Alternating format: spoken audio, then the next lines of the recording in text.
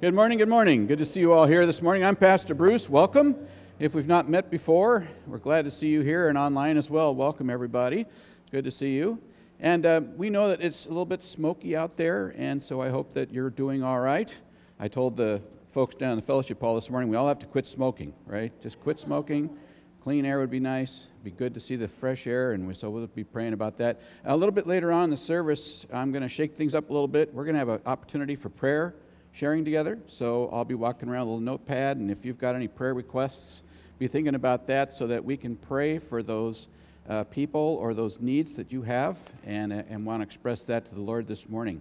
So with that, let's begin with prayer, as we should. Let's pray.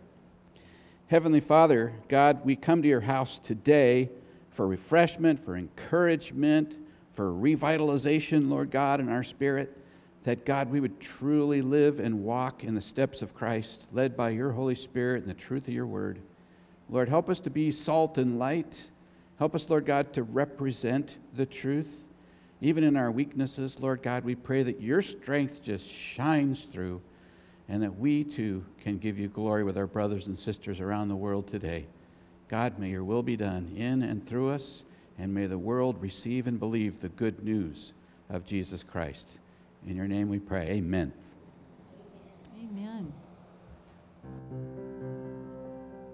Okay, you guys, you were the choir this morning, and we are here to worship the Lord. So let's all stand up and sing our hearts out to him. We're going to start with All Creatures of Our God and King. 1, 2, 3, 4.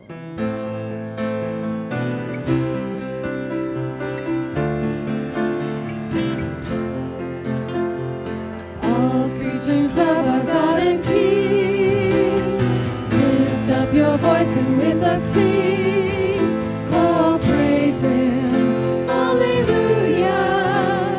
Thou burning sun with golden beam, thou silver moon with softer gleam. Oh, praise him,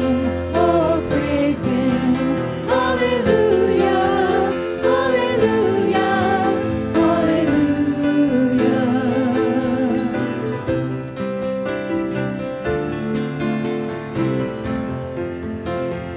Let all things their Creator bless, and worship him in humbleness.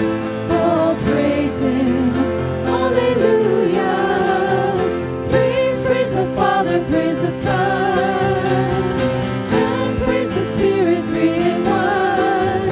Oh, praise him, hallelujah, hallelujah.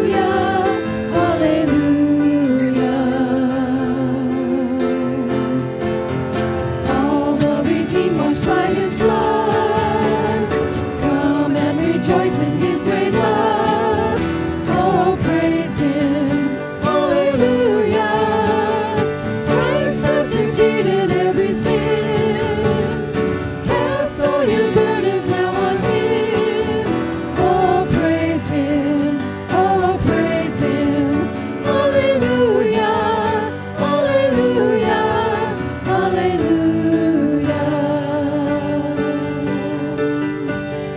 He shall return with power to reign. Heaven and earth will join to sing. Oh, praise him, hallelujah. Then who shall fall on bended knee? All creatures of our God and King. Oh, praise him, hallelujah,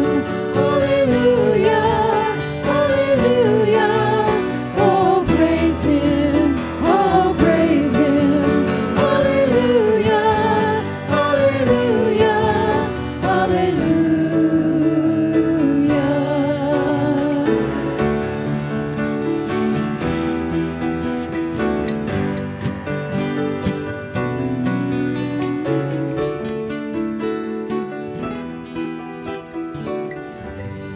Hallelujah.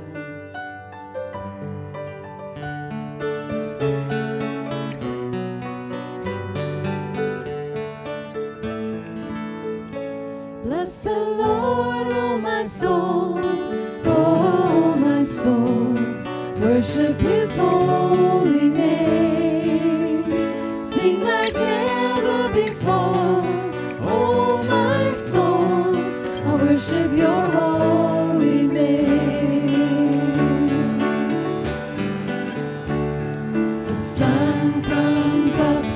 a new day dawning. It's time to sing your song again. Whatever may pass and whatever lies before me, let me be singing when the evening comes. Bless the Lord, oh my soul, oh my soul. Worship His holy name. Sing like never before. Oh, my soul, I worship your holy name. You're rich in love and you're slow to anger. Your name is great and your heart is kind. For all your goodness I will keep on singing. 10,000 reasons for my heart to find. Bless the Lord, oh my soul, oh my soul. Worship His holy name. Sing like never before. Oh my soul, I worship your holy name.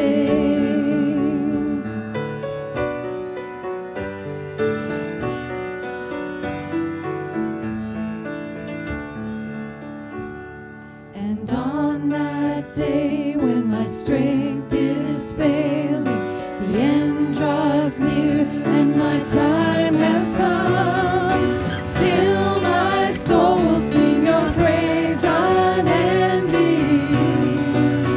10,000 years and then forevermore. Bless the Lord, oh my soul, oh my soul. Worship His holy name. Sing like never before. Oh my soul, I worship your holy name. Bless the Lord, oh my soul, oh my soul. Worship His holy name. Sing like never before. Oh my soul, I worship your holy name. Worship your holy name. Lord, I'll worship your holy name.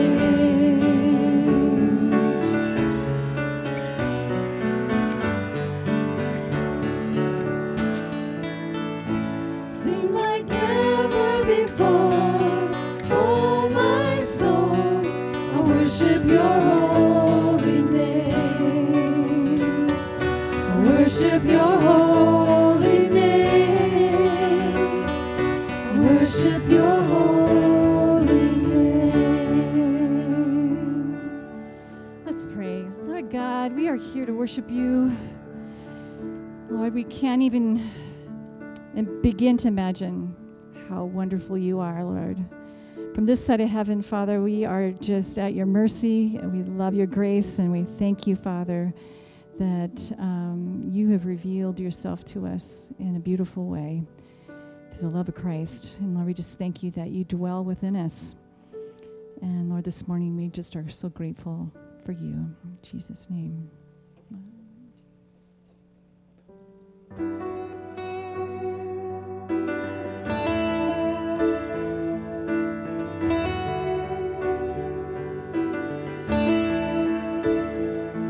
Give me eyes to see more of who you are. May what I behold still my anxious heart. Take what I have known and break it all apart. 'Cause you, my God, are greater still. And no sky contains, no doubt restrains all you are. The greatness of our God has been my life to know. And I'm far from close to all you are. The greatness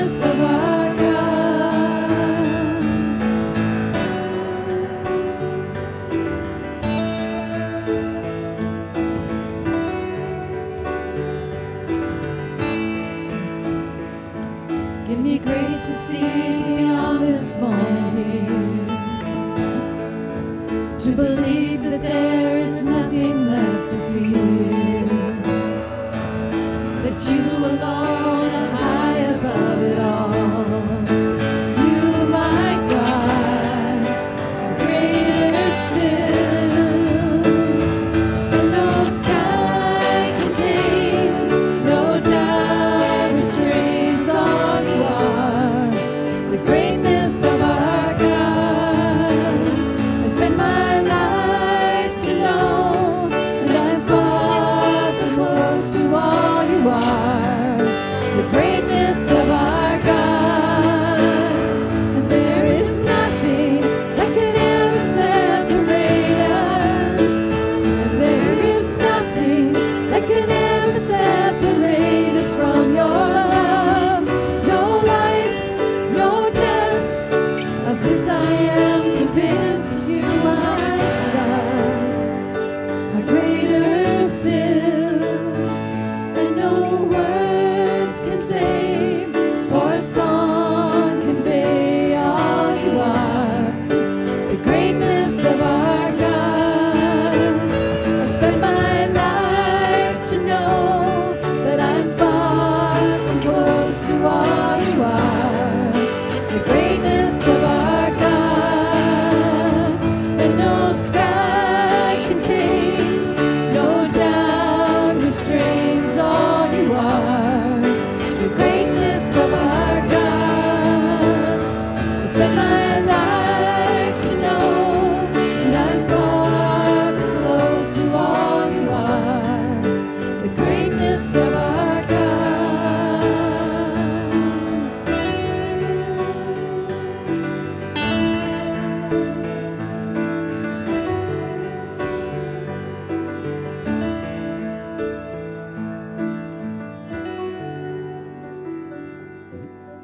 Heavenly Father, God, what a great day to come to worship you. We're good because Jesus has made us and declared us to be good. And we know we fall short, but we know that in your sight and by your declaration, you've declared us to be righteous. And you have that sovereign freedom to do that because you love us. You don't want to see anybody perish, but all to come to saving grace in Christ Jesus.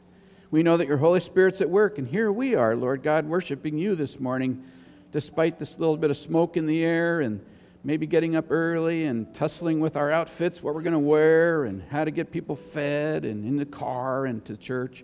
There's so many things.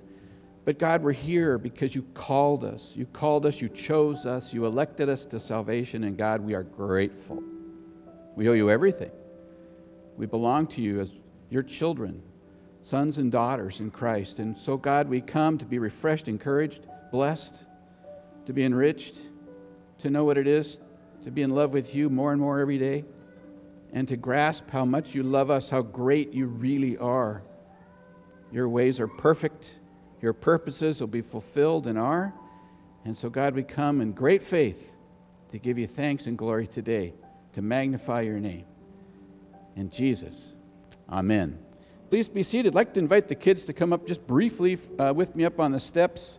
So anybody up through 5th grades, middle schoolers and high schoolers are staying here today. Gabe is with Rachel in Northern Ireland this morning, visiting with her family. But we do have youth group. Huh? We do have youth And group. we do have youth group on Wednesday night, so there will be a team of us there. So raring to go. So come on up. Those of you that are up through 5th grade or so, come on up. And if you're feeling like a kid this morning, come on up. Join me right here on the stairs. Yeah, have a seat. You can look out. I'll turn around. We'll just wait a second for folks to come down. There you are. Hi, Smiley. Good to see you. Hi. Come on up. One of the earliest things that any of us learn in school probably is our ABCs. Would you agree? You know, let's get those ABCs down right. So we've got even a song that helps us remember our ABCs. Hi, guys. Come on up. We'll wait. No rush. Yeah. ABCs. 1, 2, 3s, right? Yeah. Come on up. Good to see you. Hi.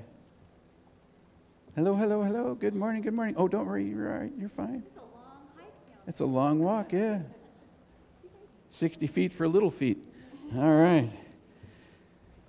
Good to see you. So, how many of you know the ABC song? Yeah? Can you join Jenny in singing it? Jenny will lead us off.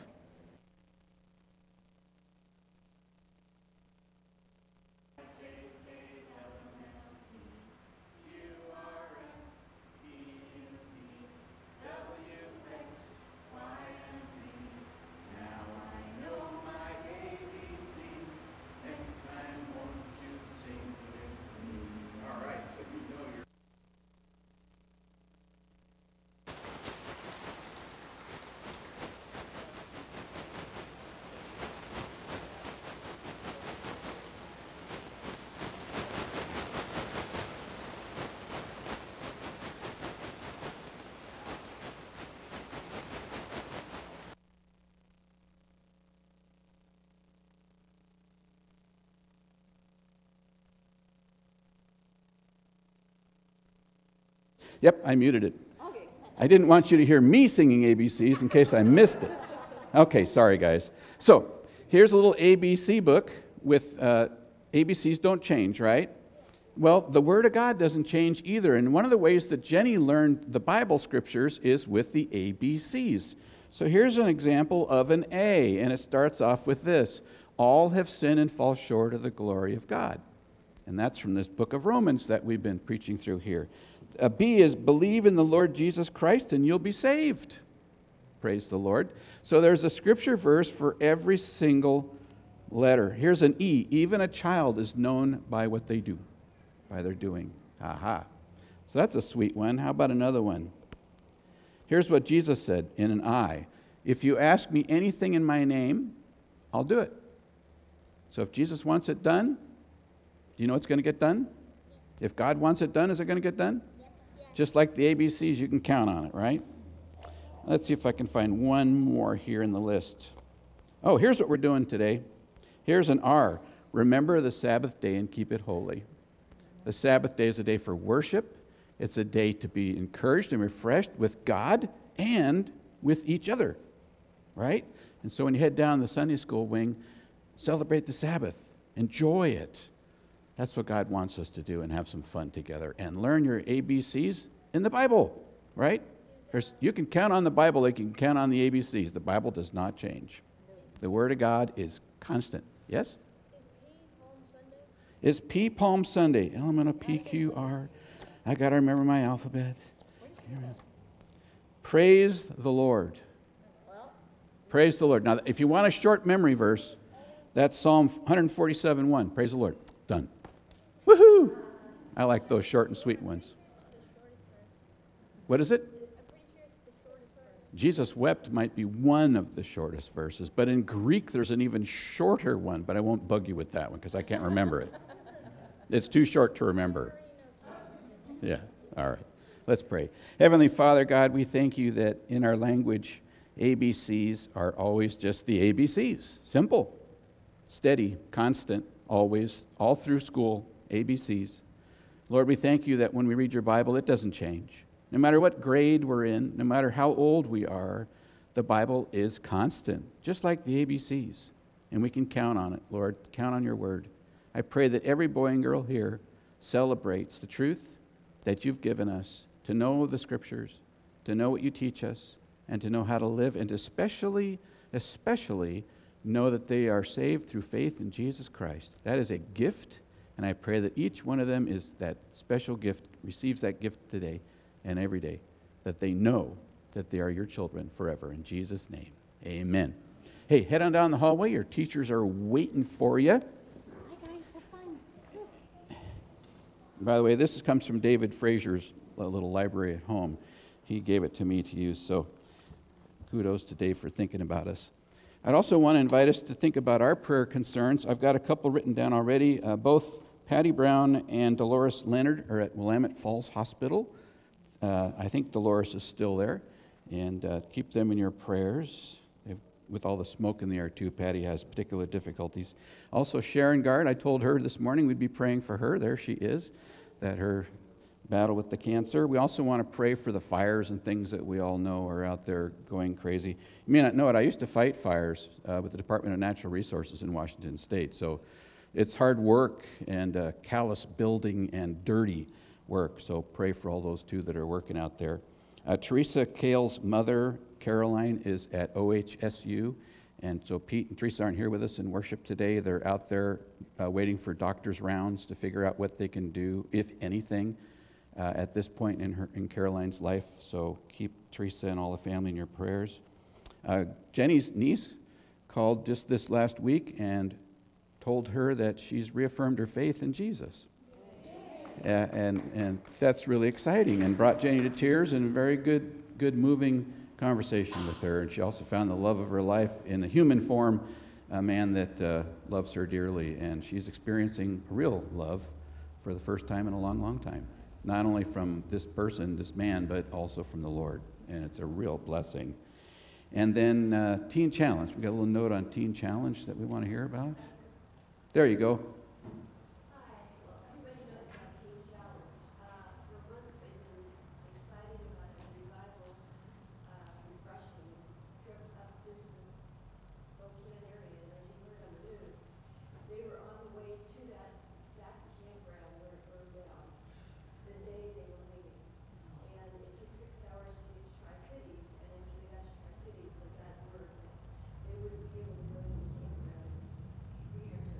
I'll repeat it.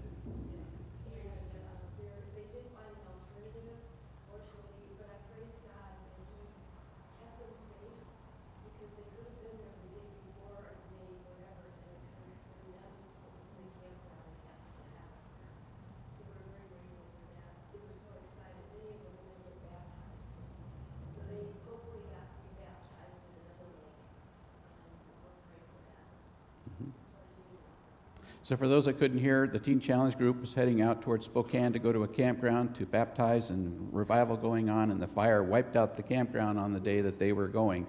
So they turned back and they went to a different location, and we're thanking God that they were protected and kept safe during all that time. Deb?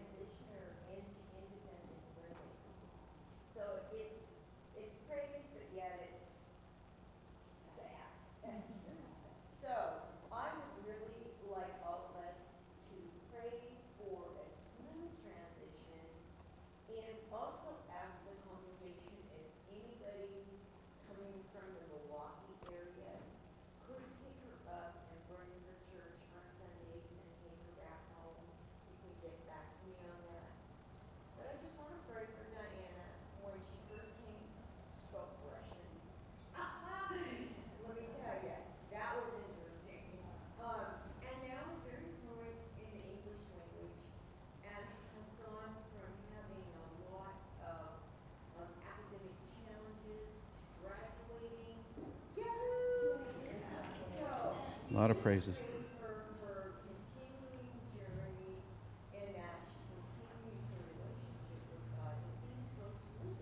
Mm-hmm.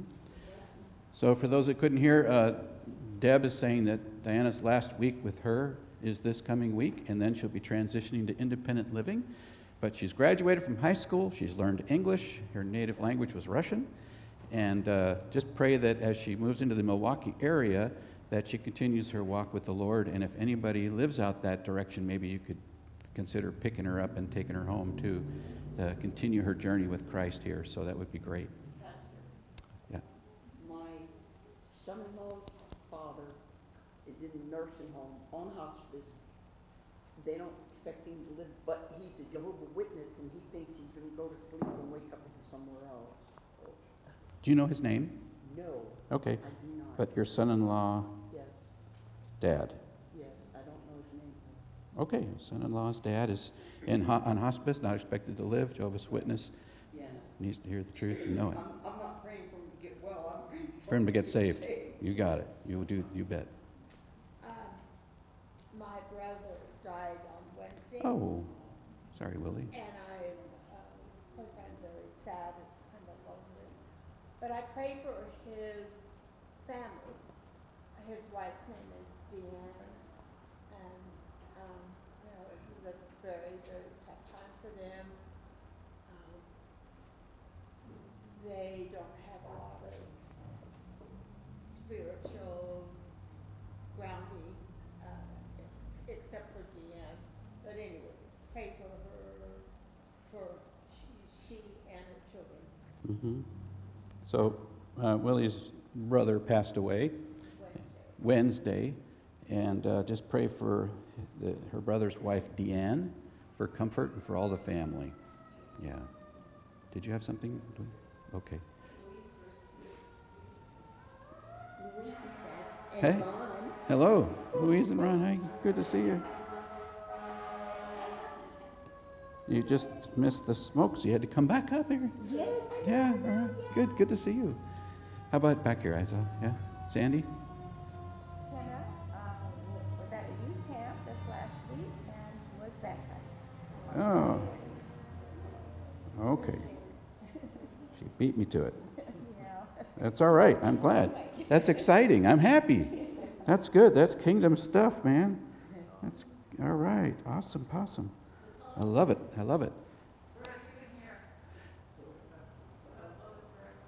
Kenna got baptized at a youth camp this last weekend. Sorry, I just meant to repeat that. That's really exciting. We're happy. Yeah. Okay. I'd like to come home from OSHU last night. He had a special heart treatment to make his heart go smaller. He's waiting for a new heart. Okay. What's his name? Craig, C-R-A-I-G. He's got a friend that can watch him so I can come. Okay, her son Craig needs a heart transplant. He just got out of OHSU after some procedure to help get through the current time that he's in, but definitely waiting for a heart. So we'll pray for Craig he gets a heart. Yes. Elaine? My sister Ruth, who's 2 years younger than I am, is in desperate condition. She's dying of bone cancer. And without a miracle, it's just getting worse. And she and her husband have their 58th wedding anniversary today. Okay. Ruth has bone cancer, right? And it's very severe. And we pray for comfort and we pray for a miracle. The Lord's got that in mind for healing. And she and her husband are believers, right? Yes. Yes, it's For huge. Many years. Many years. She's been a wonderful servant of the Lord. Wonderful servant of the Lord. We're grateful for her. Hope keep her in our prayers. We're glad that you got to see her. I have a praise. Yay! Praises are great. Yes, my sister is going to turn 80 years old in a couple of weeks. And she and a bunch of our families are going on a cruise today up to Alaska. Yeah, all right. Like 20 of them. Yeah, they're going to keep them busy. Yes. Yeah. And she's a believer. She's Catholic, but that's, That's cool. that's cool. She knows That's Jesus. cool. That's cool. Yeah. Yeah. Awesome. Same God. That's what we always say. What's your sister's name? Judy. Judy. Okay, Judy's turning 80 pretty soon, and she and 20 other family members are heading for a cruise to Alaska. Yes. Boy, that's suffering. I know, yes. Just think of all the dishes they'll have to wash right now. Right. Preschool and kindergarten starts September 5th. Just that we will be ready, that it'll be a wonderful year, and Portland to Coast is coming next Friday. The team I'm on starts at 3:30 in the morning. I'll be walking at 4:30. And anyway, just pray for safety for all the Portland to Coaster and Hood to Coaster. And cleaner air Cleaner air. wouldn't hurt at all, would it, for a Portland to Coast? It's not Hood to Coast, it's Portland to Coast? Portland to Coast. Good. And Hood to Coast. Okay. Both. Both. But Okay. I'm Portland. Good. I prefer that one. Yeah. I don't even want to do either one. Anyone else? Don't want to miss anybody. My brother-in-law hasn't worked for several months. Okay. For the medical issues, making him unable to work. There was literally barely making check to check. She's the only one bringing, my sister's the only one bringing any money in right now. And they're struggling really, really bad, just financially. And the doctors can figure out what's wrong with them so he can get back to work. Okay, so Brian's brother-in-law has health issues. Ken has health issues, and their family's struggling financially to make ends meet. Yes. I just wanted to tell you, I heard on the news today that Portland won the Little League Championship of the United States of America. How's that?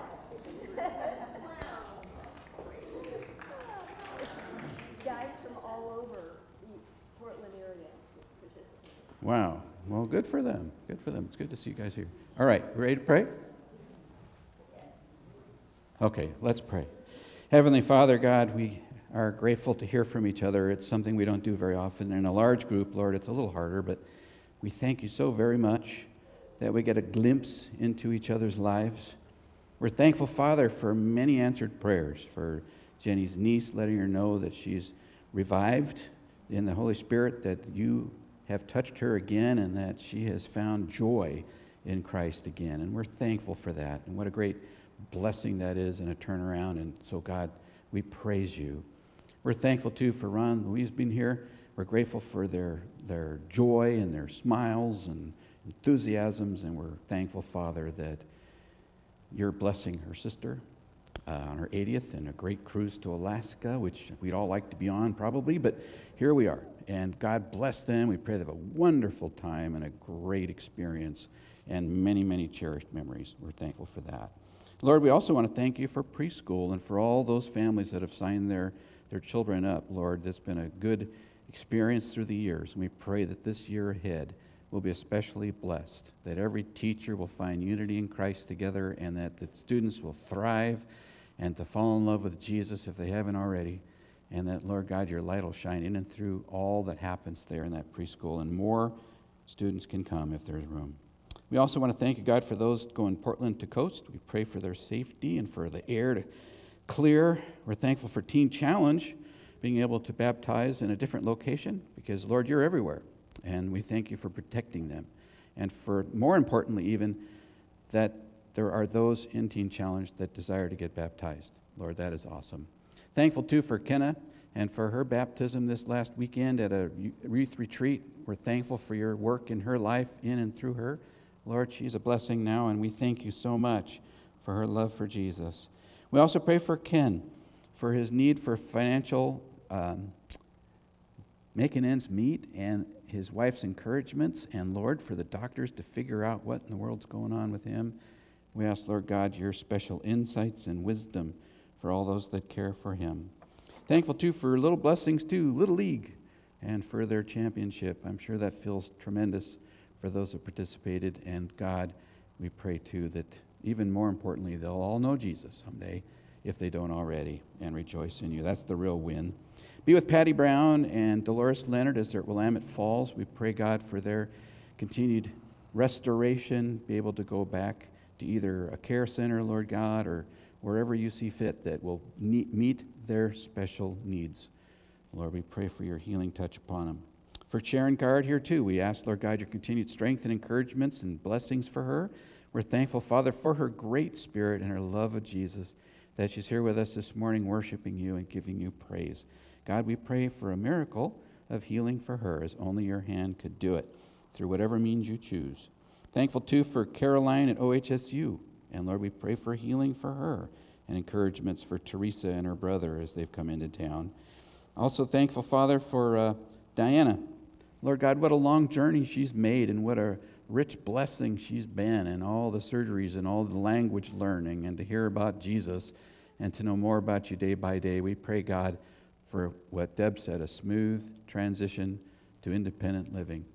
And Lord God, if there's transportation to our church or a church nearby, we pray that that'll be made available for her. We also want to pray for the son-in-law who's J.W., Lord God, Jehovah's Witness, that's on hospice, dying. Lord God, we pray that they will have their eyes opened, that it's not what they've done, but what Christ has done that matters, and that they will find salvation. And for Willie, Lord, we pray too for Willie. She didn't mention herself, but, well, she did mention she's lonely. And we ask, Lord God, that you continue to lift up her heart to encourage her, to hug her dearly and close. And also, Lord, be with Deanne as she's going to miss her husband. We pray, God, your peace upon her, and that your Holy Spirit will truly bring light to the entire family.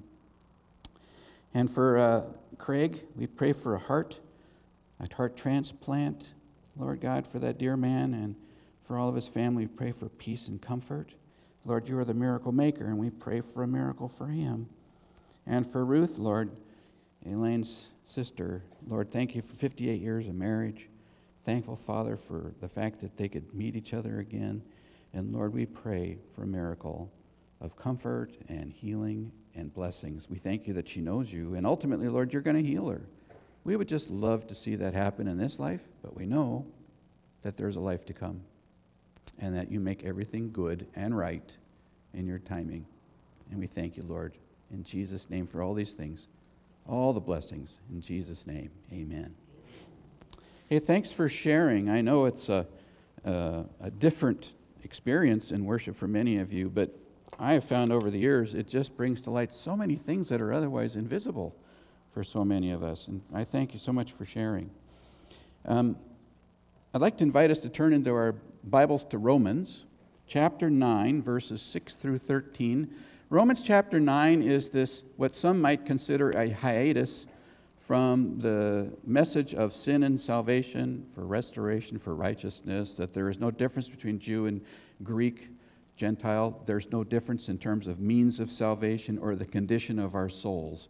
And Paul's been making many, many points about this, but then he drops into this 3-chapter long piece where he's talking about Israel, but not really directly about Israel, but about God and God's faithfulness and God's sovereignty and God's plans, and whether or not Israel's response to Jesus affirms it or makes people wonder and doubt God's faithfulness, and whether God's plans actually are capable of bringing fruition to what God intends. So this is where we're at right now, and generally speaking, the title for the sermon is absolutely unimaginative.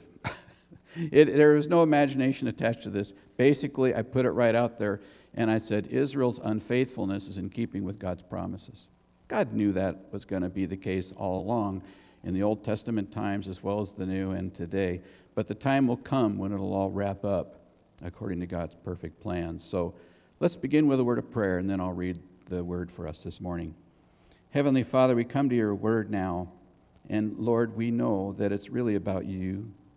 Paul is demonstrating for the people who read, including ourselves this morning, that your plans prevail, that your purposes are perfect, and that your promises, Lord God, are sure and consistent and absolute, and there can be no doubt that what you promise, you do. God, we pray now that our hearts would be moved by these very words that you've given us this morning. In Jesus' name, amen. Hear now the word of the Lord.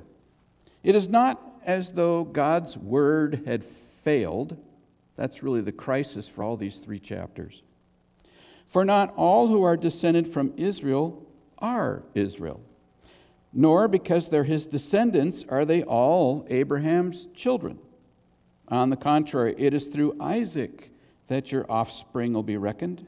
In other words, it's not the natural children who are God's children, but it is the children of the promise who are regarded as Abraham's offspring. For this was how the promise was stated.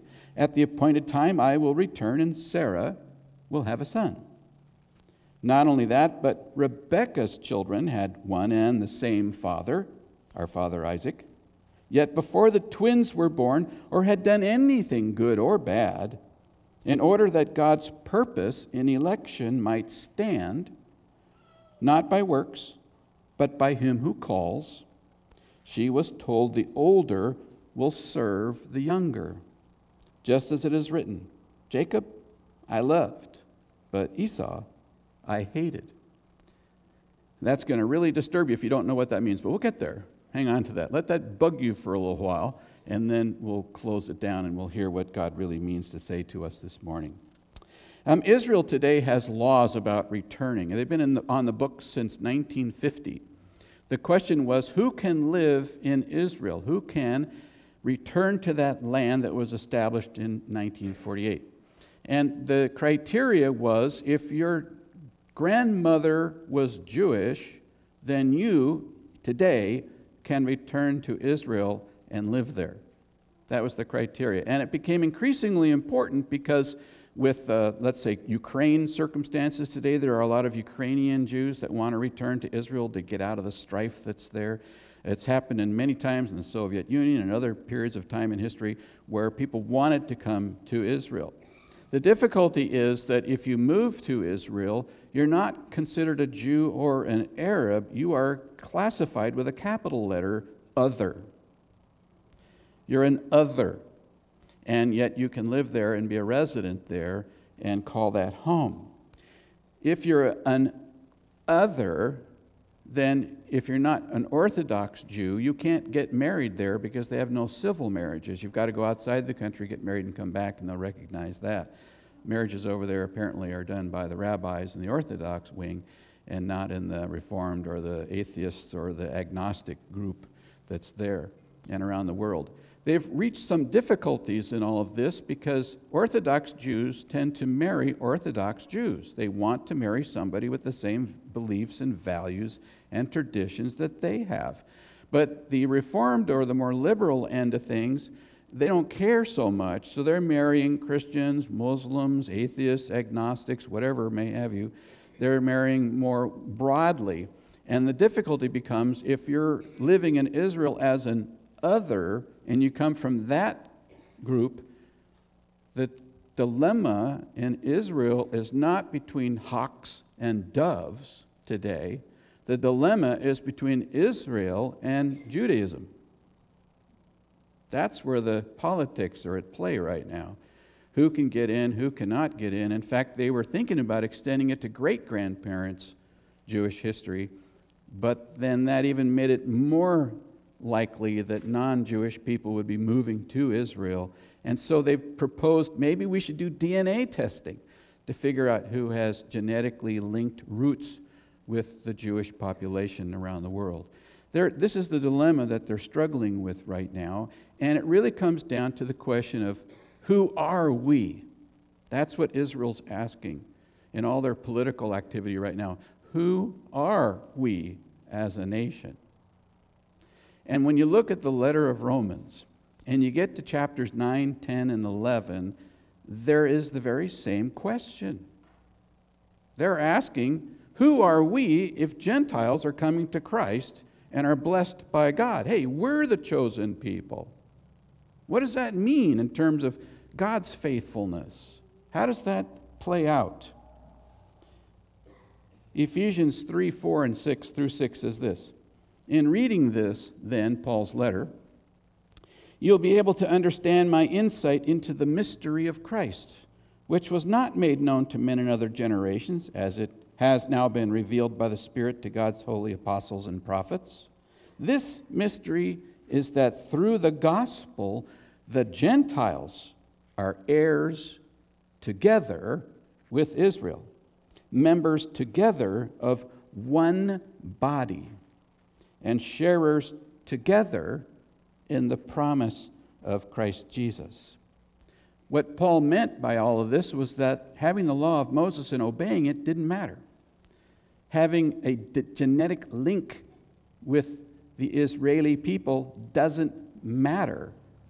What matters is faith in Christ and the new covenant that Christ established. His death on the cross, his burial, his resurrection, that was for the world. And in fact, that was always God's plan, a global plan to reach the lost with good news that you're saved by faith and not by works. Now, the Orthodox people at the time and today think that the Christian faith dilutes God's sovereignty and God's authenticity. His sovereignty is at stake. Because in their imagination or in their thinking, they assume that if the Gentiles are chosen by God, something happened to plan A that required a plan B. In other words, God couldn't pull off what God wanted to do. Their lack of faith in Christ stopped God's plan. And they're not going to have that, and they're right to think that they shouldn't imagine God's sovereignty could be stopped. But what's the problem is they don't understand that Israel's unbelief was expected and anticipated by God. It's not inconsistent with his purposes. So is God's purpose for Israel withered away? Is it just a husk of what it once was? Has God failed, perhaps? Is God not as sovereign as we imagine he is? The deeper question then is God's sovereignty, not the future of Israel, but God's sovereignty. So the first point in your outlines is this: God doesn't choose people based on their DNA. God doesn't choose people based on their DNA. Those first few verses. It's not as though God's word had failed, for not all are descendant from Israel are Israel, nor because they're his descendants are they all Abraham's children. On the contrary, it is through Isaac that your offspring will be reckoned. In other words, it's not the natural children who are God's children, but it is the children of the promise who are regarded as Abraham's offspring. For this was how the promise was stated. At the appointed time I will return, and Sarah will have a son. Now, it starts right off with something that maybe sounds really strange. Not all of Israel are Israel. The problem that comes to us is that Israel's used in three different ways in the Old Testament. Israel can be a person, previously called Jacob. Abraham, Isaac, Jacob. And God renamed Jacob Israel later on. So there's an Israel. There's also the nation state of Israel. And then there is a believing remnant within Israel called Israel. So you've got three ways to use the word Israel, and when you run across it in Scripture, you have to look at the context to figure out which Israel are we talking about? All of them, one of them, two of them? What are we doing here? It's a person, it's a nation state, or it's a believing remnant within the nation state. And so when Paul says that not all of Israel is Israel, he's not talking about the same thing. He's using two different uses for it, and the context tells us what that is. I think the first instance is definitely Jacob. Not everybody descended from the patriarch Jacob, later named Israel, are actually children of God. That's how it starts. Just because your ancestry can be traced back genetically to a person doesn't mean you're part of that family of faith. You're a family in that racial profile. You're in that family of genetic connections, ancestry. But are you a child of God? Not without faith in God's choosing. God chooses his children. That's what's called adoption, Paul would say. We've already looked at that in the book of Romans earlier. Jew and Gentile alike have got that adoption experience as they understood it. So we want to move on now and look at this. It's not tied to DNA. So he mentions Israel first, but then he goes even further back. He's like, well, let's even push it further back. How about Abraham, who's going to bless all nations? Have all these descendants. All these nations will be blessed, including ours today. And here we are this morning. Well, Abraham's firstborn son was to Hagar, and they named him Ishmael, and he was circumcised as a sign of the covenant. But that's not what God said. Usually the firstborn son is the primary one that inherits and gets the blessing, but not in this case. Abraham did not listen to God. Sarah didn't listen to God. They just decided they would do an end run on that, and God couldn't pull it off, so we'll help God out. And so here, sleep with Hagar, have a kid. That'll solve the dilemma because Sarah's too old, and you're too old, Abraham, really to be a father, and she's not going to be a mom. So God needs help. Turns out that they were very, very wrong. And as God promised Sarah in her old age would have a baby, well, she did. But what the point that Paul is making is the anticipation that Ishmael, being firstborn and circumcised, would be part of the family of faith proved to be wrong. Now, God loved Ishmael and took care of Ishmael, you can see that, and also foretold his future would be difficult, and we'll see later on that it was. But in this context, it's the sovereignty of God that's at stake. God said this, Abraham and Sarah took a detour, But that didn't stop God, because God continued to do what God said he would do, and Sarah does get pregnant, and Isaac is born. That's what God's plan brings. Genesis 17:21, going back to the Old Testament. But my covenant I will establish with Isaac, whom Sarah will bear to you by this time next year. God chose Isaac before Isaac was born. This is the sovereign will of God. God decides. Then later on, Abraham married Keturah after Sarah passed away, and they had 6 more sons. Of the 8 sons that Abraham had, God chose one to be the covenant bearer leading to the birth of Christ years and years and years later. Even though they may have all been circumcised, that wasn't what counted. Even though they were all literal children of Abraham, that didn't matter. What mattered was an activity of God. That's what Paul's saying. And that's why he says, not everyone descended from Israel are Israel. They're not all believers. John's gospel, when he starts off with the introduction, those opening verses in John, Gospel of John, say something very similar. Here's what John writes. He was in the world, that is Jesus, and though the world was made through him, the world did not recognize him. He came to that which was his own, the Israeli people, but his own did not receive him. It was understood that they had rejected the Christ. They had refused to believe generally, although Paul's a Jew and he had received Jesus, right? John's grew up Jewish. He's a believer. So it's not all or none, but there's a remnant of believers. He came to that which was his own, but his own did not receive him. Yet to all who received him, to those who believed in his name, he gave the right to become what? Children of God. They weren't children of God in the biblical terminology before this. All loved by God, but not all considered children, believers. Children born not of natural descent. I don't care who your dad or grandma was. Doesn't matter what your ancestry brings. Doesn't matter if you find Jewish backgrounds in your lineage. That doesn't mean you're closer to God or more chosen than another. That's not the key piece. Nor of human decision or a husband's will. But what? Born of God. Who's sovereign? Who can choose? Who does the adopting, the choosing, the electing? The Bible says God does. And we're grateful for that. Very grateful for that. Galatians 3:29, if you belong to Christ, if you're a believer in Jesus, it doesn't matter what your lineage is. It doesn't matter what your DNA points to. What matters is this: then you're Abraham's seed and heirs according to the promise. You're a child of Abraham, even if literally you're not, but by faith you are. You're an Israel within. This is what Paul would bring out. And God's purposes never fail. Grateful for that. 2 Timothy 1:9, he has saved us and called us to a holy life, not because of anything we've done, but because of his own purpose and grace. This grace was given us in Christ Jesus before the beginning of time. What is Paul saying?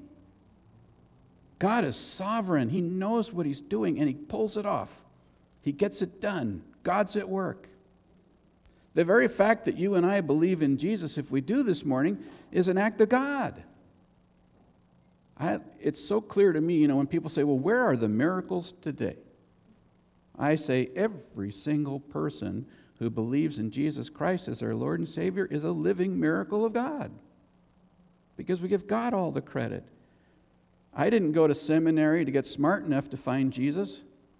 In fact, I found seminary to be almost the opposite sometimes. Drove me crazy. But a long time ago, God chose me, just as my parents chose me, to be adopted, to be part of the family of faith. And I owe God everything. It's not about rules and regulations. It's not because I'm a pastor that Mary and Karen are going to go to heaven. I'm still praying for one of them. And I can't seem to drag them across the finish line. And in fact, I'm probably the worst witness sometimes Yeah, Dad's a pastor. Of course, that's what Dad's going to do. Of course.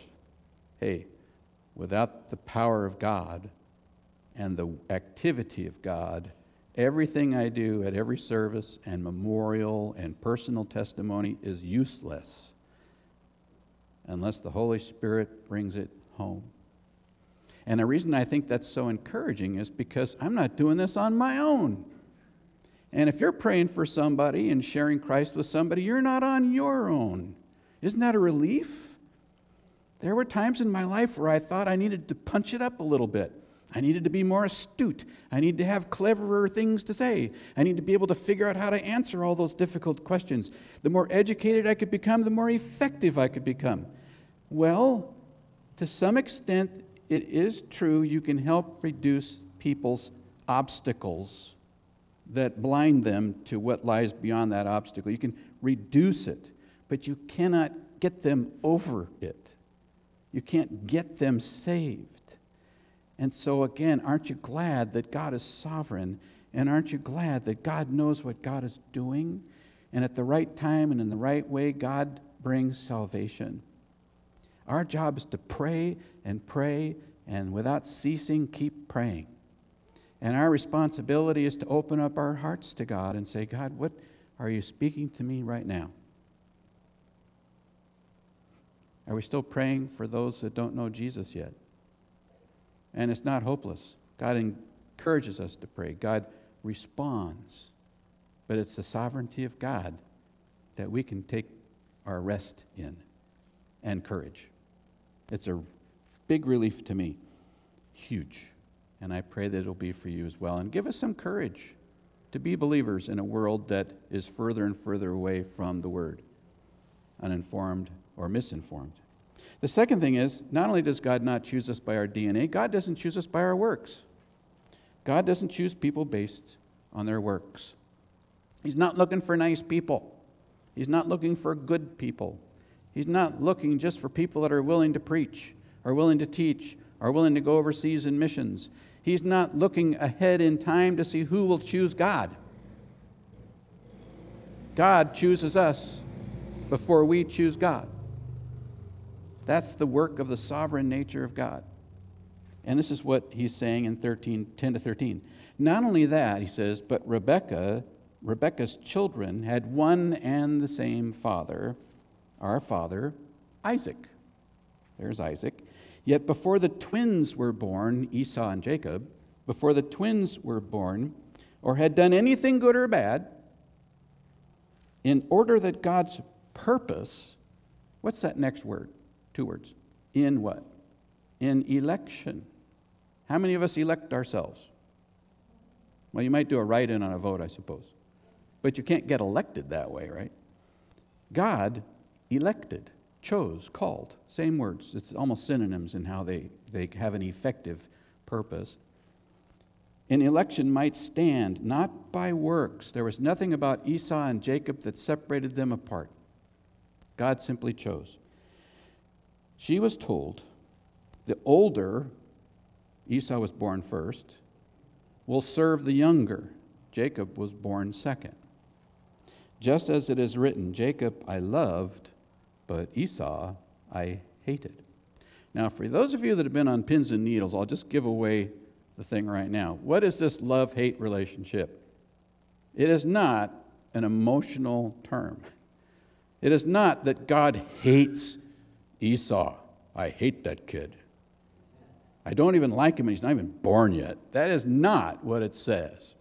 And it's not that Jacob was really likable. In fact, Jacob, for about half his life, was a total jerk. Godless. Jacob means trickster. And he was. Ornery, tough, difficult, made his family, or his brother particularly, really mad, and his dad was put out with him. There was all sorts of things that happened there. But God says, it's a preferential Hebrewism. I chose Jacob, not Esau. Jacob I loved, Esau I hated. That's what it means. It's a preference. God said, I am preferring to choose Jacob. And of course, you may scratch your head later on and wonder, why did God choose Jacob? Well, we may never know, but that's God's choice. So he chose through Rebekah, living in the land of Paddan Aram, to be Isaac's wife. That was God's decision. They had 2 sons, as we know. Esau was born first, and Jacob was born second. And we know that God chose Jacob to be the one through whom the lineage of Christ would eventually go through him and be resulting in the birth of Jesus in that manger in Bethlehem many, many centuries later. It wasn't what the twins had done, and this is Paul's point. It's not what the twins did, it's what God did in his saving work and his choices. So whatever Esau did later in life didn't matter, and whatever Jacob did later in life didn't matter. God was going to get his purposes done, regardless of their future behaviors. Jacob, like I said earlier, his name was trickster, by what the name itself means. And he doesn't become a follower or a believer in God for a long time. You can follow his activities, his attitudes, his behaviors. All that was just terrible in so many ways. But he finally has it out with God. And later on in the book of Genesis, it says that he wrestled with the messenger, or wrestled with God. I think that's Jesus personally that shows up. And they have a wrestling match, and he's going, I'm going to take you down. And God says, well, let's give it a try. And eventually Jacob ends up with a dislocated hip, and he limped around for the rest of his life. And it was really interesting when I looked at the passage, because Jacob says at the end of the fight, so to speak, he says, who are you? And God says, don't you know? Well, not really. He's that far off. But he's now encountered God in a way that he's never encountered God before. And God says, don't you know? And then it's very telling, because after that, he gets blessed by God. And then Jacob says, I've seen God. It's very telling. But it is in that moment, in that event, that God says, you're no longer going to be a trickster. You're no longer going to be Jacob. You know what I'm going to call you, and everybody's going to call you? Israel. Do you know what Israel means? He who wrestles with God. Israel's been wrestling with God all along. How about you? How about the world? Wrestling with God. And sometimes I don't even know who they're wrestling with. Did God get Jacob's attention? Absolutely. Was Jacob looking for it? No. God is sovereign, and he gets his purposes done. Genesis 32, your name will no longer be Jacob, but Israel, because you have struggled with God and with men and have overcome. Jacob said, please tell me your name, but he replied, why do you ask my name? Then he blessed him there. So that Jacob called the place Peniel, saying, it is because I saw God face to face, and yet my life was spared. He's a sinner and he knows it, and he should have died on the spot. But by the grace of God, he's saved. And who is it that he gives credit to? God. As we could all do that by our salvation in Christ as well. So despite his Jacob years, was God at work? Did God bring him home at the appointed time to faith in Jesus? Well, faith in Christ. They didn't know his first name would be Jesus, or the name would be Jesus, not first name. Yes, you're always saved by faith from first to last. Always. Old Testament, New Testament, today. It's an act of God's grace that we rely on. Not ours, not our works, not our genetics, not our value, our worth, our inherent being. We thank God for his work in our lives, that he gave us faith in Jesus. That's a gift. And then Paul quotes Malachi 1:2-3 about Jacob and Esau. This is where the quote comes from. Malachi does say in his prophetic book that God loves everybody. Everybody. Why then did he choose Jacob over Esau? Was Esau lost? Was Esau condemned? Did God decide that Jacob, you're in, Esau, you're out forever? Is that what God does? Does God say, you're going to heaven, you're going to hell, you're going to heaven, you're going to hell? you're going to hell. You're going to hell. You're going to heaven. That is not how God operates. Jacob's blessings had an impact on his brother. God's chosen people are there to be a light and salt for the world, not for their own selfish and self-centered interests and benefits. We're chosen by Christ to be believers today, not for our own salvation and our own blessings and our own well-being. It's for the sake of others, to serve, to share, to declare, to magnify the Lord so that others can see the work of God in us. That's what we want to do. Obadiah lived 1,000 years after Esau and Jacob.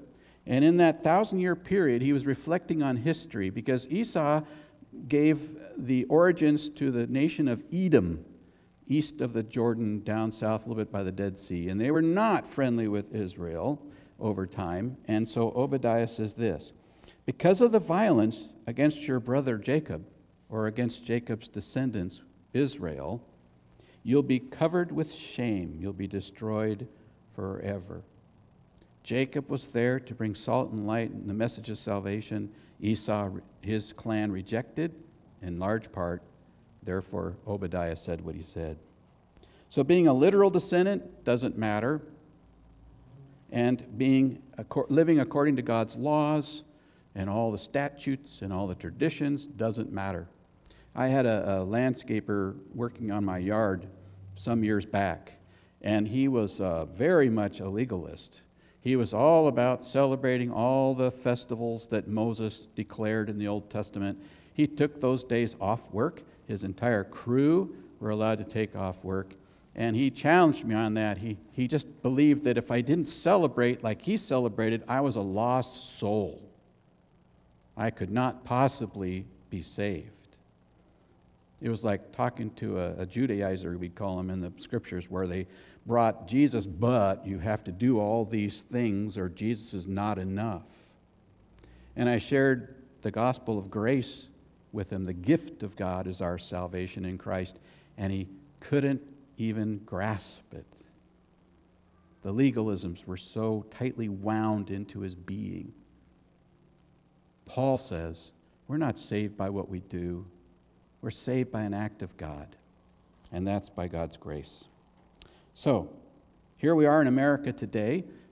It's never really was, I don't think, a Christian nation, but it was heavily influenced by Scripture, heavily influenced by the Christian communities, and today we're further and further away from that than ever. And we might wring our hands, we might wear slogans on our shirts or on our hats or in our statements, but you know what?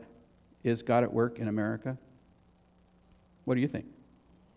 Has God thrown in the towel and said, well, that's it. You're toast. No, here we are in this land, missional in our thinking and in our activities, and in what we seek to do is to bring salt and light to a world that's in the dark. And we cannot save them, but God does. And when we share the gospel with people, the Holy Spirit then can work within that. It might be years later, and sometimes it is, but what if it's in that very moment?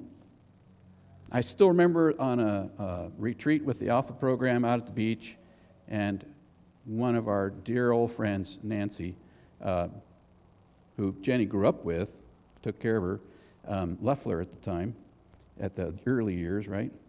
Nancy Leffler was her name growing up.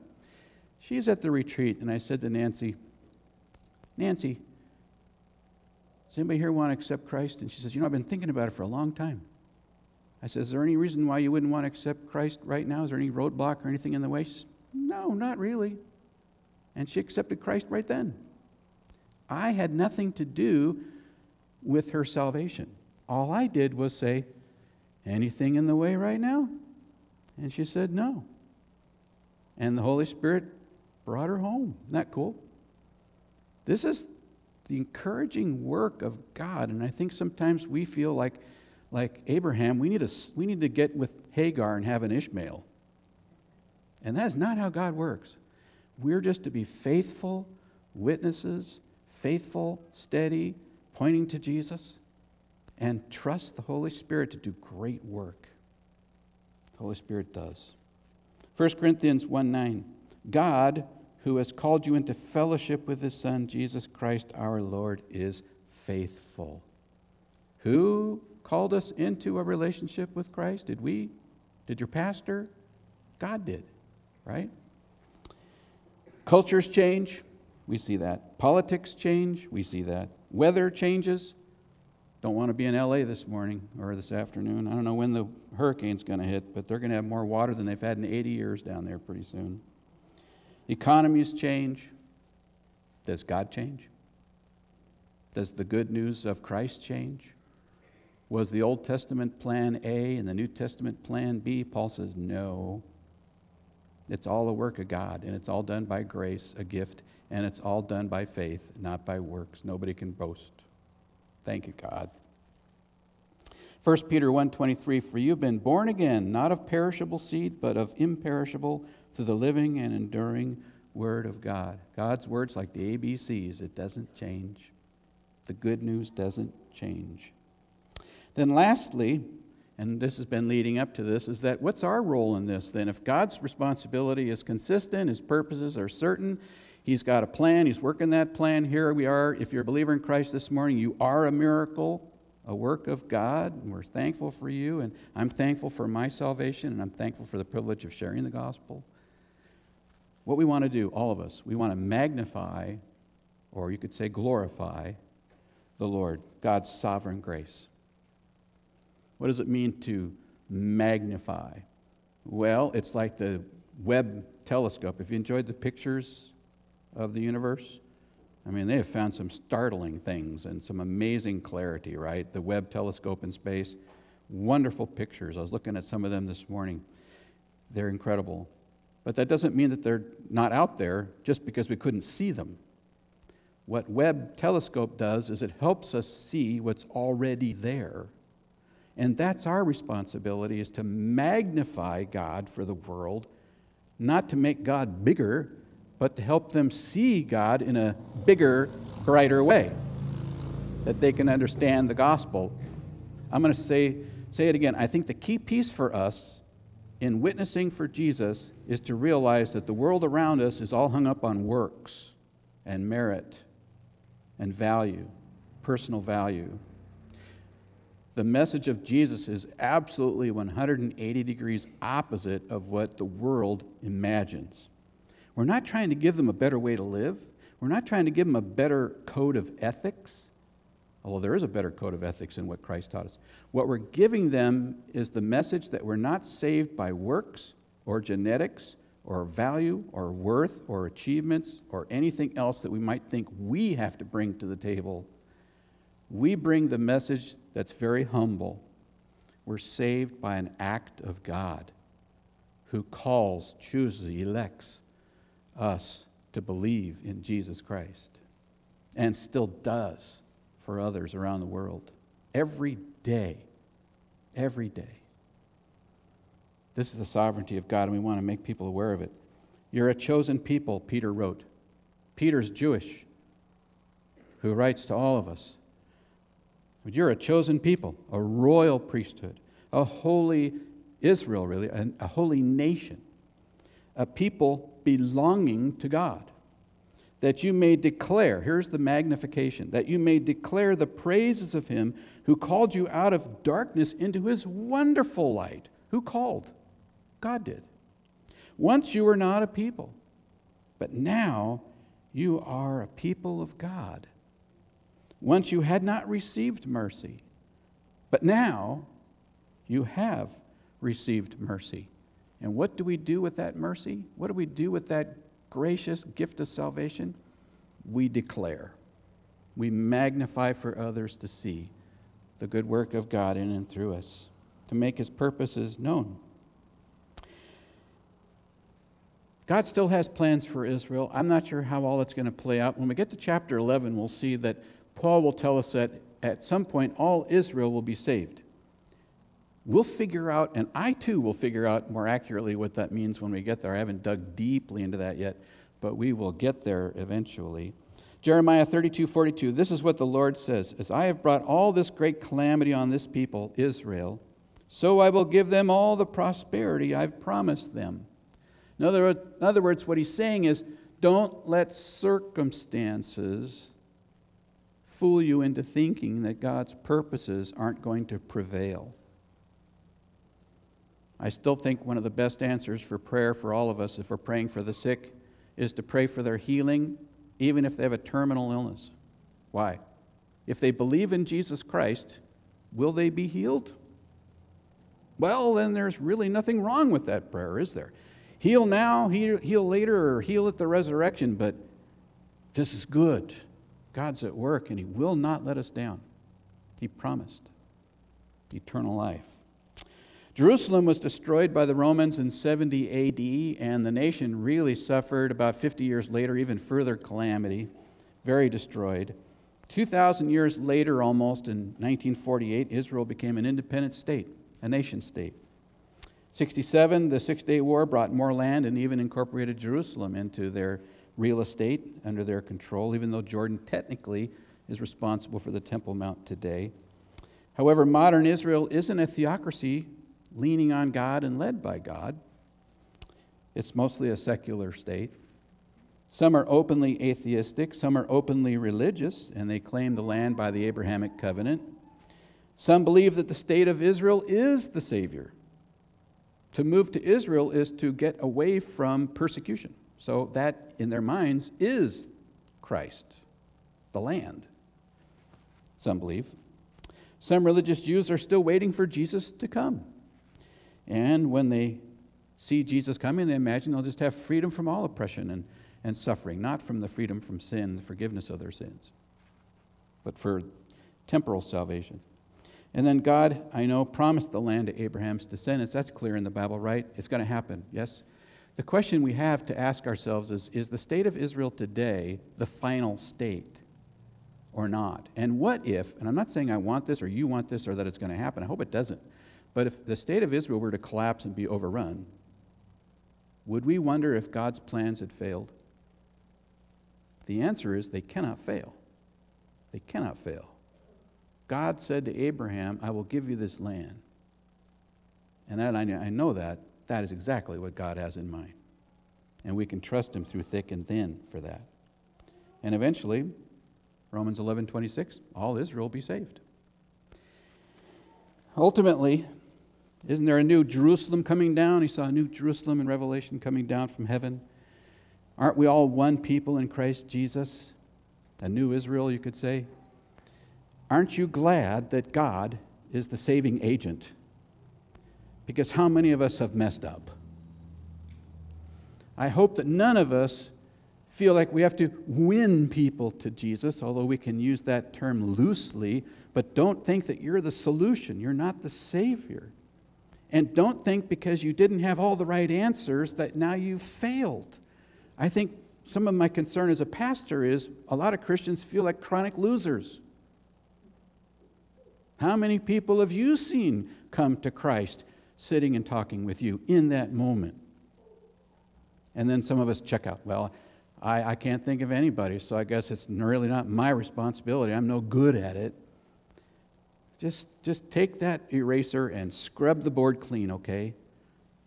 Take bleach and put bleach on there if you have to. I don't like that thought. It's a wrong thought. It's a bad thought. It's a temptation. That's not from heaven, but from hell. You are fully capable of sharing Jesus with the world around you because you know Him. If you are saved, you know how to convey what it is that means. You can't answer all their questions, that's fine. What if you ball it all up and you walk away and you go, oh, I wished I would have said, or oh, I said it wrong. You know, the Holy Spirit is at work. And despite our weaknesses, what did Paul say? Where I am weak, He is strong. We share Christ in humility and reliance on the Savior, right?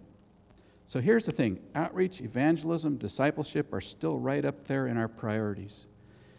We can't do the evangelism from here. Evangelism has to happen more or less out there.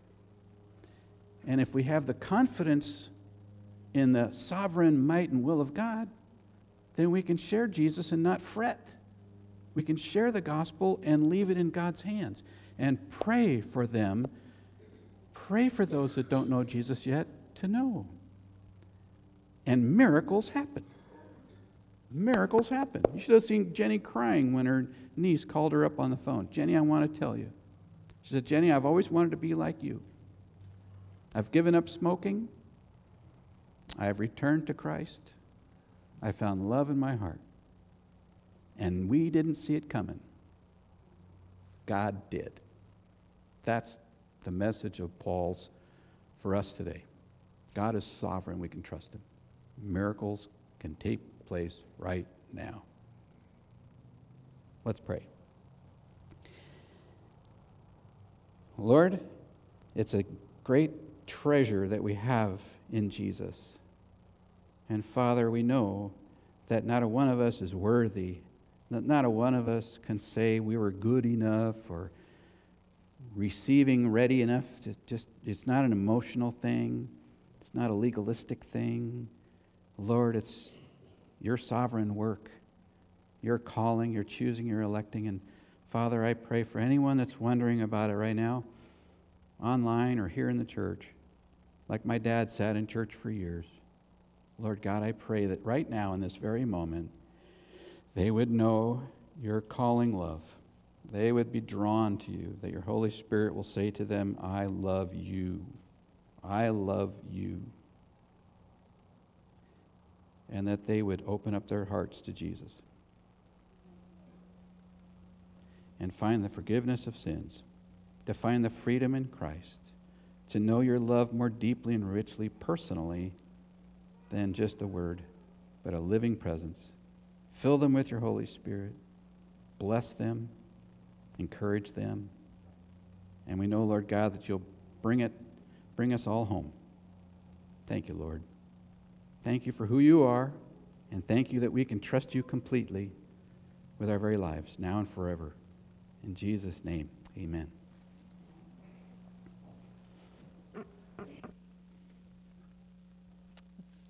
Let's stand.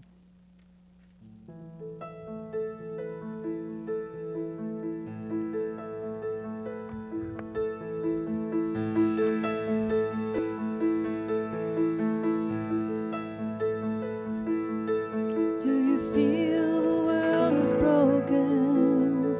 We do. Do you feel the shadows deepen? We do. Do you know that all the dark won't stop the light from getting through? We do. Do you wish that you could see it all made new? We do.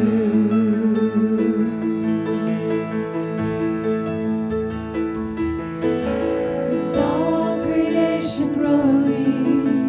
It is a new creation coming. It is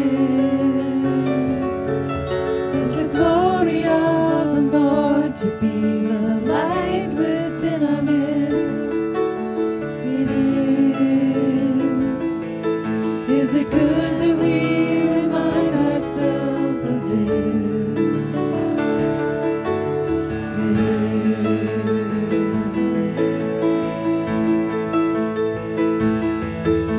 Is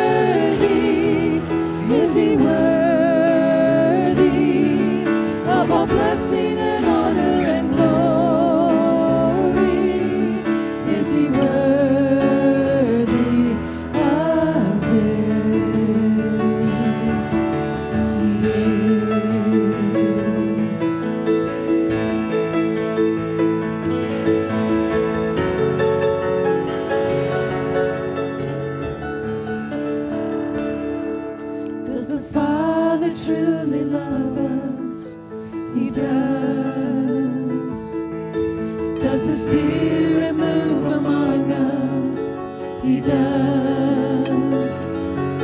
And as Jesus our Messiah hold forever those he loves, he does. Does our God intend to dwell again with us? He does.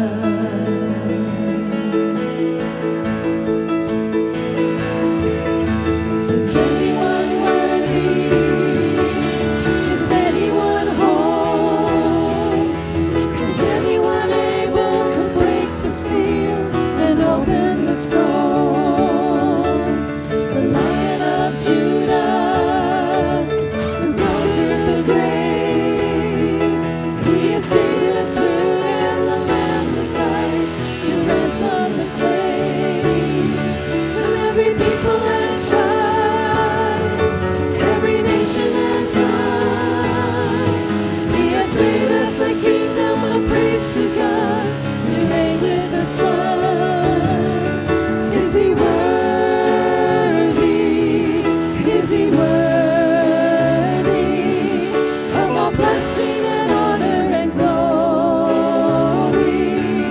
Is he worthy? Is he worthy? Is he worthy of it?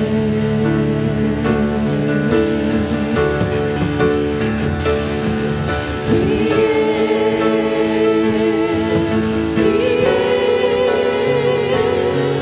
Is he worthy? Is he worthy? He is. He is. He is worthy. He is worthy. He